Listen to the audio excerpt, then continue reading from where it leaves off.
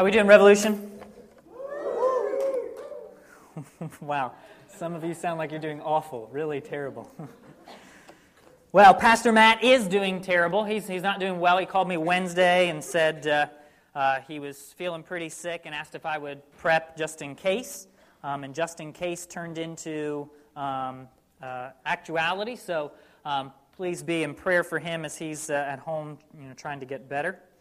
And so I'm gonna pick up our Mark series. If you're just joining us or you're visiting us today for the first time, we're working our way right now as a church through the Gospel according to Mark.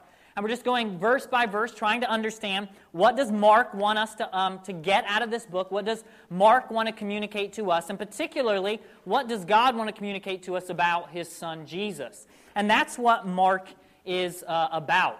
So we're going to be dealing with two particular themes as they're related to our text, the themes of faith and identity. And identity is really an important concept, right? Who a person is dictates to some degree how you relate to them. Let me give you an example. When I was a freshman in college, I went to Youngstown State University. Go Penguins! Which, by the way, Penguins is like the worst mascot a college could come up with, I think. I was a freshman at Youngstown State. I wanted to go and participate in this Christian group on campus. It was a Bible study on campus. I went, and their protocol was you would go, they would sing some songs, there would be a short lesson, and then you would go and divide up into groups and then pray together.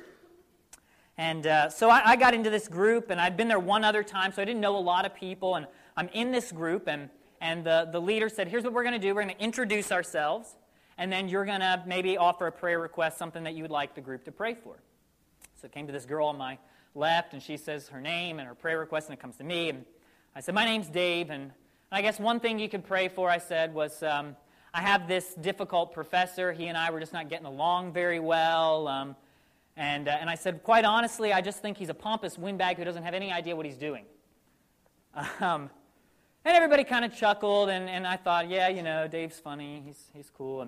And the leader was a lot more mature than me. He said, okay, all right, we'll just pray for your relationship with your professor. And we were getting ready to move on, and somebody goes, what's the professor's name? And I should have just kept my mouth closed. But I said, oh, his name is Dr. Mosier. And suddenly, the whole table just got really quiet, and a couple people went, and I thought, oh no, I've said something. And nobody responded. It just kind of moved on. It went to the gal sitting to my right, and she introduced herself. My name is Sarah Mosier. Daughter of the pompous windbag, she said. Well, you can appreciate how humiliated I was, and we went on later to maybe laugh about it, but at that moment I recognized, I probably shouldn't have said it anyways, but if I'd known who she was, if I'd known her identity, I definitely would not have said that. Right? Knowing who somebody is helps you know how to respond to them. The identity of a person determines the way you relate to them. And that's true with Jesus. Who we think Jesus is going to dictate how we respond to him. And there are lots of ideas about who Jesus is, right? Our t-shirts say what? Jesus is my homeboy, right? Or Johnny Cash said Jesus was the greatest cowboy who ever was. Right? So who you think Jesus is going to dictate how you relate to him. But Jesus identifies himself for us. And in Mark chapter 2, verses 1 through 12, which is where we're going to be, page 600 in your blue Bibles, Mark chapter 2, verses 1 through 12, Jesus identifies who he is. And here's the point that Mark, our author, is trying to drive home to us, the point I want to make to you tonight. Jesus can't be great if he's not God. That's the point I want to drive home. That's the point that really gets unpacked here in our passage. Whatever you think about Jesus, if you don't relate his identity to his divinity, you're not going to understand Jesus correctly. Jesus can't be great if he's not God. Look with me, chapter 2, verses 1 through 12. It says, when Jesus returned to Capernaum several days later, the news spread quickly that he was back home. Soon the house where he was staying was so packed with visitors that there was no more room, even outside the door. While he was preaching God's word to them, 4 men arrived carrying a paralyzed man on a mat. They couldn't bring him to Jesus because of the crowd, so they dug a hole through the roof above his head. Then they lowered the man on his mat right down in front of Jesus. Seeing their faith, Jesus said to the paralyzed man, "My child, your sins are forgiven." But some of the teachers of religious law who were sitting there thought to themselves, "What is he saying? This is blasphemy. Only God can forgive sins." Jesus knew immediately what they were thinking, so he asked them, "Why do you question this in your hearts? Is it easier to say to the paralyzed man, 'Your sins are forgiven'? Or stand up, pick up your mat, and walk? So I will prove to you that the Son of Man has authority on earth to forgive sins." Then Jesus turned to the paralyzed man and said, "Stand up, pick up your mat, and go home." And the man jumped up, grabbed his mat, and walked out through the stunned onlookers. They were all amazed and praised God, exclaiming, "We've never seen anything like this before." The context, Jesus here, he's returned sort of to his base of operations in this community in Capernaum. And as soon as people hear that Jesus is back in town, they rush to see him. Our people are beginning to understand something's unique about Jesus. They're beginning to see that Jesus can do some different things. And so they're flooding to find Jesus. He's getting a reputation. And so many people show up. You can't get in the door. You can't even stand outside and still hear Jesus. There's so many people. And Mark is here talking about the crowds. And one of the interesting things about the way Mark uses crowds throughout the gospel is that routinely, crowds in Mark's gospel are those people who try to use Jesus. They try to just get stuff from Jesus. They're not so much interested in who he is as they are interested in what he can do for them. That's kind of the way that the Gospels as a whole talk about crowds. We have this interesting story in the Gospel of John. Jesus gets this, he's teaching this massive crowd of people, 5,000 men plus women and children. He's teaching them, and he realizes it's getting late, they're going to be hungry, so he decides to feed them. But all his disciples can come up with are a few pieces of fish and a few pieces of bread, and so he's gonna try to feed 5,000 plus people with this meal. And he does. He multiplies it, feeds all these people, and then the people are full, fat, and happy, right? And Jesus gets in a boat, and he goes to the other side of the sea. And what happens is the people learn Jesus is going across the sea to the other side, and they run around on the bank and get to the other side and meet Jesus there. And they get there and they say, hey, Jesus, what you going to do today? And Jesus, the author John tells us, Jesus looks at the crowd and he knows what they're after. He says, you haven't come because you believe in me. You've come because you want some bread. See, the people aren't really interested in who Jesus is. They're just interested in what Jesus can give them. And that's true of these people too. They're a consumer crowd. They want to use Jesus for their own ends, for their own means. Whether that's bread or miracles or some impressive show, they just want what Jesus can give them. They don't want Jesus. Friends, think about yourself. Think about your life. What is it about Christianity that brings you here tonight? What is it about Jesus that draws you here? Are you interested in what Jesus might be able to do for you? Are you interested in simply just getting something from Jesus? Maybe you want a better life. Maybe you want a better marriage. Maybe you want to get out of the situation you're in. You want your life situation to change, your context to change. And you think, maybe Jesus can do that for me. And he can. He can do that for you. But if Jesus is a means to an end and not the end itself, you are like this consumer crowd. If Jesus isn't the goal, but some step to some greater goal, you don't understand who Jesus is. If you love what Jesus can do for you, but not Jesus himself, you don't know who Jesus is.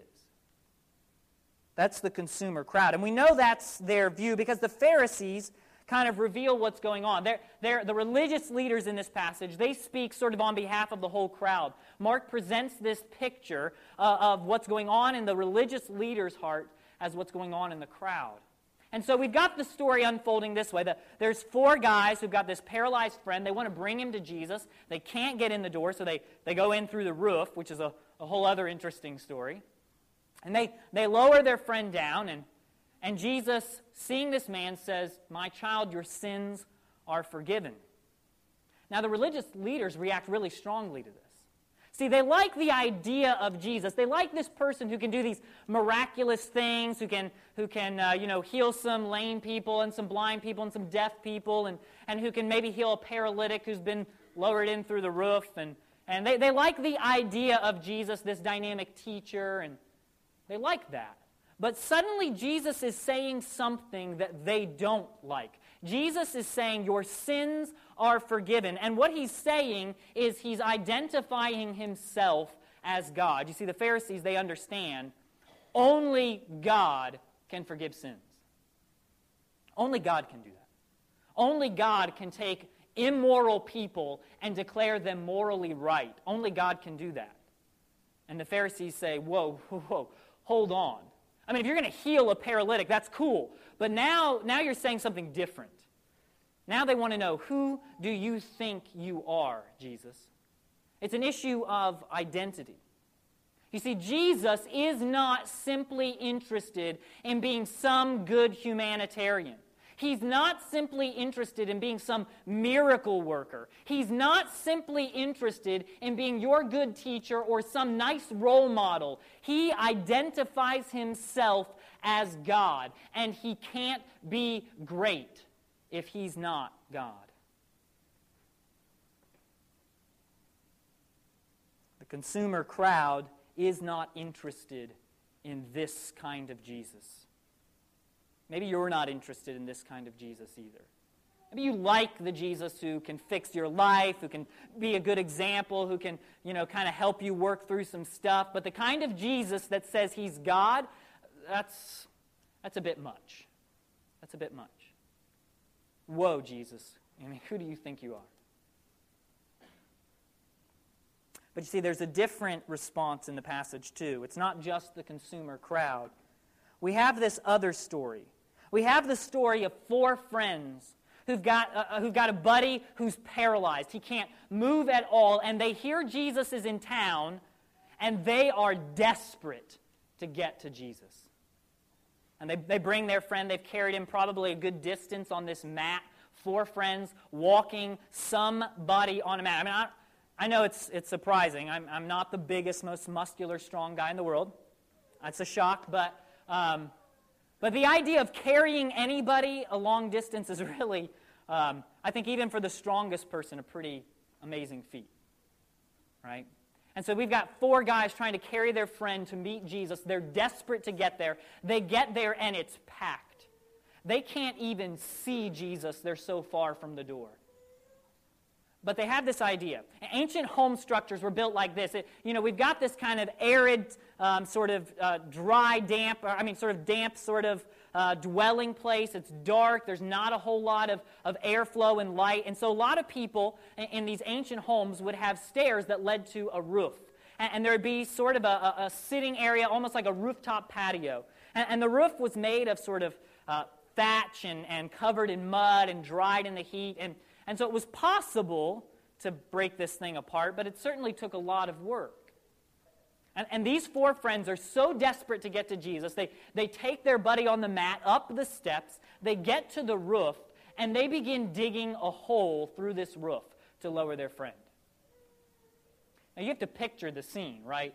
I mean, Jesus is down here teaching a full house, it's somebody's home, and all of a sudden there are 4 dudes ripping the roof off of this place, right? I mean, that's got to be a pretty crazy sight. I mean, Jesus has got, branches and mud falling on his head while he's teaching. The homeowner's wondering if his insurance is going to cover this, right? I mean, this is a crazy setting, right? A crazy scene. But these people are so desperate to get to Jesus that they're going to rip the roof off of this house. what are you desperate for? I don't know that there's ever been anything in my life that I was so desperate I would have ripped a roof off of somebody's house. I don't know that for most of us there's anything we're really desperate for. I mean, really. I mean, we live in kind of an apathetic culture, don't we? I mean, we're indifferent. We're fairly lazy. We'll support a cause if I can share it on Facebook. But if I got to go out into the street and do something, well, that's a little different.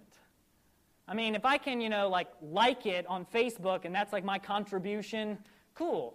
But, if I got to put my shoes on and miss the Bengals game, I don't know that I'm that interested in what's going on. I'm not sure there's anything that we're that desperate for. But here are 4 friends who are so desperate to meet Jesus, so desperate to get their friend into his presence, that they rip the roof off this place and they lower their buddy down into Jesus' lap. And the text tells us Jesus sees their faith, and he recognizes there's something very different about it. The text says, Jesus, seeing their faith, acts in a certain kind of way, but it's different. They are not the consumer crowd. They have not come just to get from Jesus. They understand Jesus is unique. They understand Jesus is something and someone important. And Jesus sees their faith. And then he does something strange. He looks at this paralyzed man and says, your sins are forgiven. Now, if I'm the paralyzed man, or I'm the 4 friends that just trekked him across the city to get to Jesus and just ripped open the roof and lowered him down, and Jesus looks at my paralyzed buddy after he's healed lame and deaf and blind, and he says, your sins are forgiven. I think I might have said, I'm sorry, what did you say? My sins? His sins are forgiven? I mean, my impulse is kind of to go, well, thanks, but we kind of came a long way. We did the whole roof thing. Maybe you could, heal him, too. Maybe he could, do the whole my legs work now part, right? But you see, Jesus recognizes something different, too. He recognizes they know something's different about him, and he wants to show them what's different about him. He is not simply a physician. He is not simply the guy who fixes broken legs and fixes broken lives. He's the guy who deals with broken souls. That's who he is. Jesus isn't interested just in healing this man. He's interested in rescuing him from judgment. Jesus knows the greatest need this guy has is not to walk again, but to have his sins forgiven. And so Jesus says your sins are forgiven. Jesus is making a very profound statement here. See, it's right. The religious leaders are right. Only God can forgive sins. What is Jesus saying? He's saying, I am God. That's what he's saying. And he cannot be great if he's not God. There was a 20th century theologian by the name of C.S. Lewis, and he talked about this very idea. And he said, look, Jesus calls himself God. Jesus does. It's all over the Bible. Jesus says, I am God. And so that really only leaves you a couple of options. If Jesus says he's God and he isn't, then here are your choices. Either Jesus is a liar or he's crazy. That's it. I mean, if Jesus says, I'm God, and he's not, and he knows he's not, but he keeps saying, I'm God, then he's a liar. And we don't usually call liars good moral examples. We don't usually call liars good people. We don't usually build our life system off of liars, right? We don't usually pat them on the head and go, oh, Jesus, you're crazy. Yeah. We go, no, you're a liar. You know you're not God, and you keep saying it. That's a lie. Or maybe Jesus genuinely believes he's God, but he's not. I mean, he's not God. Well, then he is crazy, and he needs help. He needs to go to some mental asylum, and he needs to spend the rest of his existence there. You don't go to the asylum and ask those people for help in building your moral, ethical code, right? I mean, you don't talk to people in straitjackets and ask them what you should do about your life situation, right? You don't hold people in insane asylums. You don't put paintings of them above your fireplace. They're crazy, right? And in fact, you would be crazy if you did that. So either Jesus, if he says he's God and he isn't, either he's a liar or he's a lunatic. But there's one other option. And that is that Jesus says he's God, and he in fact is God. That is, that Jesus is who he identifies himself as. He is Lord. Look, lots of people like Jesus. But what I want to say to you tonight is you can't like Jesus. You either love him or you reject him completely. There's no middle ground.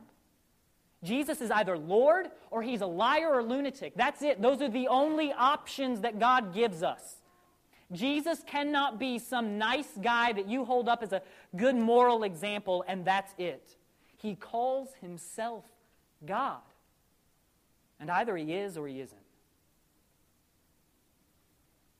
Friends, what do you believe? How do you come to Jesus? I can only anticipate, I can only assume that quite a majority of you in here tonight have some very serious life problems going on. You got lots of things and lots of balls in the air, and you're just constantly wondering, are they all going to fall down on me at the next minute? How you come to Jesus reveals what you really think about him. And if you think that Jesus is just some sort of magic genie, and if you just rub the lamp, if you just do all the right things, he'll just give you everything you need, you don't understand who Jesus is. He's not the divine butler in the sky and you ring your bell and he comes running. That's not who he is. He won't let you think that of him. And the truth is, if you come and you think, I can have what Jesus wants to give me, and I could, leave or take Jesus himself, you really don't get it. The truth is if Jesus gave you all the things that you wanted, if Jesus gave you good health and good family and good marriage and good kids and good job and helped you deal with this and helped you deal with this, and if he did all of that and withheld himself from you, he would hate you. Without Jesus, there is no relationship with God. And you can't use Jesus. You can't take what you want from him and leave him. You can't love the gifts and hate the giver. It doesn't work that way. Do you come to Jesus to use him, or do you come like these four friends, desperate to get into the presence of Jesus? Do you come realizing that you desperately need him and that he is absolutely unique? That Jesus alone is what you need. Jesus can't be great if he's not God. And he can't be a help to you if you don't recognize him as Lord. Let's pray.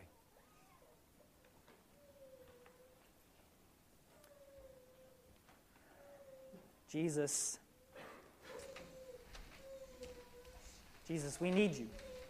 And whether we know it now or whether you reveal it to us again later, help us to see it.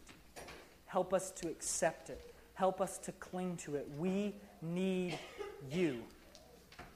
And help us to acknowledge that you don't leave us with any options. We can't just respect you and think you're some swell guy. That we have to believe you are Lord, or nothing at all. Help us to put our faith in the true Jesus. Help us to be desperate as we come to you. We pray this in your name. Amen.